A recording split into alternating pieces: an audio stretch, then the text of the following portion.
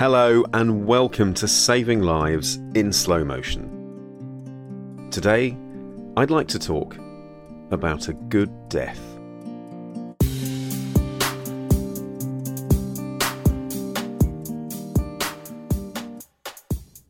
Now, that may sound morbid, but facing facts, it's something that comes to all of us. And, I know some people will find this episode difficult to listen to, particularly if you've lost a loved one. So do decide whether this is appropriate for you to carry on listening to.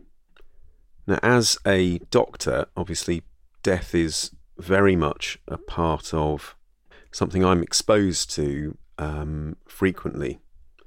One of my patients years ago described a GP as seeing the carousel of life. People get on and get off, metaphorically meaning that, people come into the world and you see these babies who are the next generation, if you like. But at the same time, of course, you're losing patients because many of them naturally move on and die. It got me thinking about what makes a good death. I don't think this is something we talk about enough, particularly in the UK. There is still a cultural taboo around death, which is strange because it is an inevitability for all of us and should be, in my view, something that we talk about from quite a young age. Now, it's tricky because as a child, I don't know about you, but I was really scared of death. And I had this sort of recurring fear that, while I was at school, something was going to happen to my parents, or maybe there was going to be some sort of horrible accident and we'd all be killed off. I think that's fairly common. Some children do just think like that. But having talked to friends, patients, and having dealt with circumstances where a death hasn't been perceived to kind of go the right way, it's pretty obvious that there is such a thing as a good death. And there are lots of emotions around death, particularly if it is seen as a bad death. And I want to kind of explore what those terms mean. What is a good death? What is a bad death? Well, jumping straight into it, I want to discuss a paper that was written in the BMJ in the year 2000, which I remember very well, and I can't believe it's that old now, by Richard Smith, who's the ex-editor of the BMJ, very intelligent, thoughtful man. And he lists the principles of a good death, and I completely buy into this. It's taken from a report in 1999 called The Future of Health and Care of Older People by Age Concern, which is a well-known UK charity. And what really strikes me is just how these principles, these 12 principles that they've come up with, hold firm, definitely for me, to this day. So the first one is to know when death is coming and to understand what can be expected. I'd agree with that, definitely. The next one is to retain control of what happens. Can't always do that, but again, it's an ideal. To be afforded dignity and privacy, yes. To have control over pain relief and other symptom control, yes. To have choice and control over where death occurs, for example, at home or somewhere else, yep, makes sense. To have access to information and expertise of whatever kind is necessary. Again, in an ideal world, absolutely right. To have access to any spiritual or emotional support. Yep, definitely. To have access to hospice care in any location, not just in hospital. Again, in an ideal world, of course. To have control over who is present and who shares the end. Absolutely. To be able to issue advance directives which ensure that wishes are respected. To have time to say goodbye and control over other aspects of timing, and to be able to leave when it's time to go and not to have life prolonged pointlessly. I think they're brilliant. The difficulty is it's not always possible to make all of those things happen because, like a lot of things in life, death can be very unpredictable. It can just happen. And I think, over the years, if I think of everyone that I've talked to who have been through a bereavement, then the commonest themes tend to be that, firstly, they don't want their loved one suffering. Secondly, they want the chance to make sure that there's no crossed words, that everything is, if you like, at peace, between that person and, their loved one who's died, so that there wasn't any bad feeling. And that's a tough one. I've got friends who didn't get the chance to do that, and it plays on their mind still to this day. So there's a few things to consider, really. Firstly, death is treated differently in different cultures. And although it's easy for me to sit in the comfort of my home and talk about death, what we mustn't forget is that in some parts of the world, sad to say that, diarrheal disease is still the leading cause of death of children. And, I find that so hard. If, you can forget all this stuff about good or bad death. That in itself is just so tragic.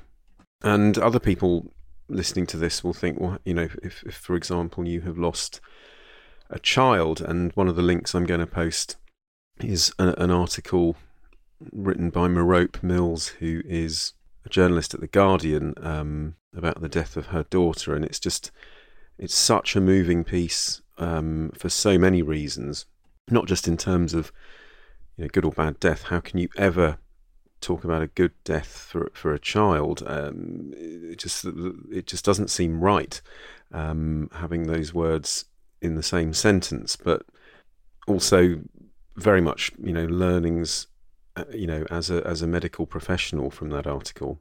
But I guess the point I'm trying to make is that death is very personal and individual. And also zooming out, when you look at different cultures, there's so much variety. Some cultures cremate their dead very quickly, for example, in traditional Hinduism. And also actually in Jewish custom, the funeral is meant to be within 24 hours. And anyone who's been to a funeral will know that what happens, and in common, whatever the culture is almost universal, in that you're remembering, you're honouring and reflecting on the person who's passed away. But that's after they've died.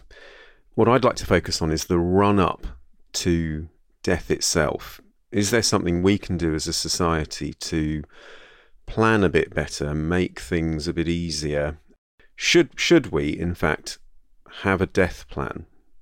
I know it sounds a bit morbid, doesn't it? But certainly with the lens I have as a doctor, I can see what happens if you don't. And sometimes it's a massive scramble towards the end of someone's life, where they may have a terminal illness, where they know they're going to die within a few weeks or months, but actually for whatever reason they haven't planned what they want at the end of their life. And by that I go back to those 12 points from earlier on, from the report that I mentioned. But how do we do it? It's a bit of an odd thing, isn't it? Oh, let's sit down at Sunday lunch and talk about our death plans. That sounds really morbid, but it's got to be done, hasn't it? And I do wonder whether it should be something that, along with planning your health, your finances, it is something not just in a legal or financial way, in terms of lasting power of attorney and all of that stuff, which is very important. I mean the other things about where you want to die, who you would like to be around in an ideal world, because of course we don't know what's around the corner.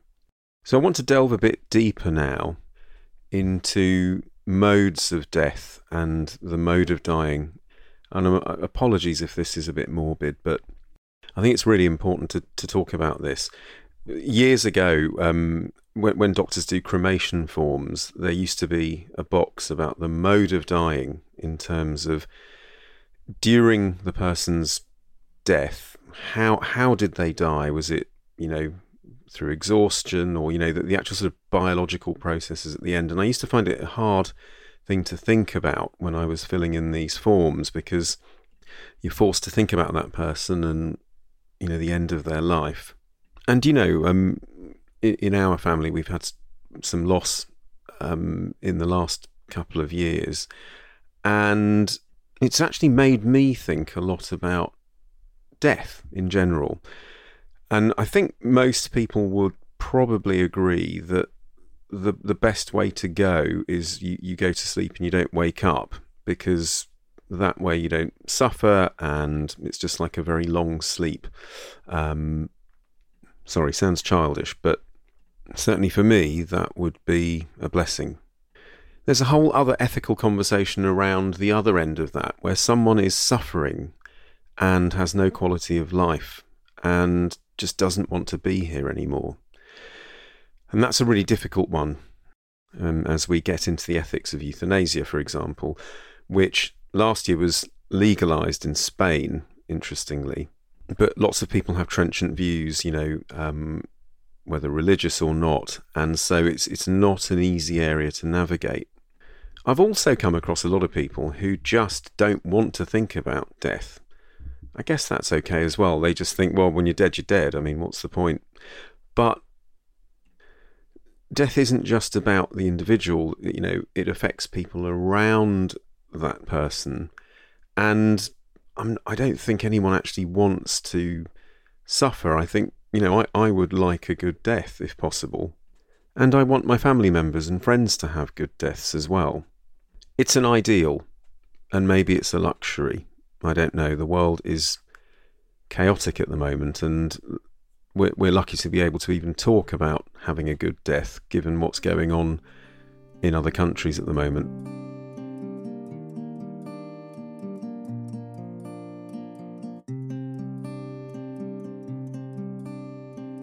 Where I sit is that I think a death plan is a good idea, and just as you have plans for other things in your health, birthing plans, for example, I think it's high time we normalised death planning. And how that might look is really very simple. So you just have a document, which is, you can call it a death plan, I guess, and then you write down your wishes and who you want to carry out what's in this document, and who you want it discussing with in terms of permission, for people to know about your medical conditions, what treatment you want, where you want to die, who you want to be with, and what you want leading up to your death. You can take it as far as you like, in a way. I mean, I have to say I've not given it much thought, but I'd probably quite like to be at home, surrounded by my family. If I can still eat, then definitely have my favourite meal.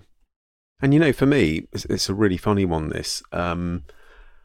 I think smells are really evocative, and there's one particular smell that I absolutely love. And there's also a reason why smells are so evocative, and that's because it's our most ancient sense in its evolution. And smells send messages directly to our limbic system, which is the part of the brain that is emotional. And that's why sometimes, I'm sure many of you experience this, you go to a certain place, or you're rooting through stuff in the loft and you open a box, and then suddenly a smell comes out of it and reminds you of something with extreme clarity from your childhood or from years ago. Almost like that smell has transported you there. Anyway, going back to the point, if I could design my perfect death, there's a particular smell that I really love, and that is the smell of flowers at Hindu religious festivals like Durga Puja, which is coming up now, actually, very soon. I'm not religious at all, I have to say, but that smell, for me, from childhood to this day, takes me to a place of comfort and calm. That's just me, but do you see what I mean? So death planning, there's more to it than just the practicalities of finances and, estate planning, or whatever you want to call it. The other thing about death is everyone is different, and the people who surround the person who is dying often have different views. Just as it is awful to see a relative or a loved one suffering, you can't cut their life short, because that's illegal, in most countries. And on the flip side, you may be told that your relative has no quality of life at all. They may be brain dead, yet you might want them to live on and not be ready to let go. it's not an easy topic to have rules for, because life doesn't work like that and death doesn't work like that. And for me, I don't know when I'm going to die, I don't know how I'm going to die, but because I've got this plan in my head of how I want it to be, it's almost, I wouldn't say it's something to look forward to, but it's something where you think, well, when the end comes, hopefully it's going to be a bit like this. Okay, there's a lot to think about in this episode. I know it's we've jumped around a lot, but I think it's so important, and I'd love to hear from you as well. What do you think about death? Do you think we talk about it enough? Do you think it is something that needs more of a conversation earlier on so that we're all better prepared? So I'm going to end with a quote by someone who was seen as an expert on death and near death, called Elizabeth Kubler-Ross, a psychiatrist. And, opinion is polarized about her and her views. And actually, in the episode on grief on this podcast series, I talk about her a little bit in terms of the stages of grief, something that she calls DABDA, denial, anger, bargaining, depression and acceptance. But I do like this quote by her, and I'll leave you with this just to think about. Dying is an integral part of life, as natural and predictable as being born. But whereas birth is cause for celebration, death has become a dreaded and unspeakable issue to be avoided by every means possible in our modern society. Now that was from 1975, which is now getting on for nearly 50 years ago, but it is still true. And I think it's time to open up the conversation. I don't know how you feel about that. As I say, I'd love to hear from you. So that's it for today. We've covered death and what it means to have a good death. I hope that's been useful and made you think a little bit, perhaps about your own life. Maybe it's made you think about loved ones or people that you've lost. Do let me know. And listen, I'll be back again very soon with another topic. In the meantime, do look after yourself. Take care. Bye for now.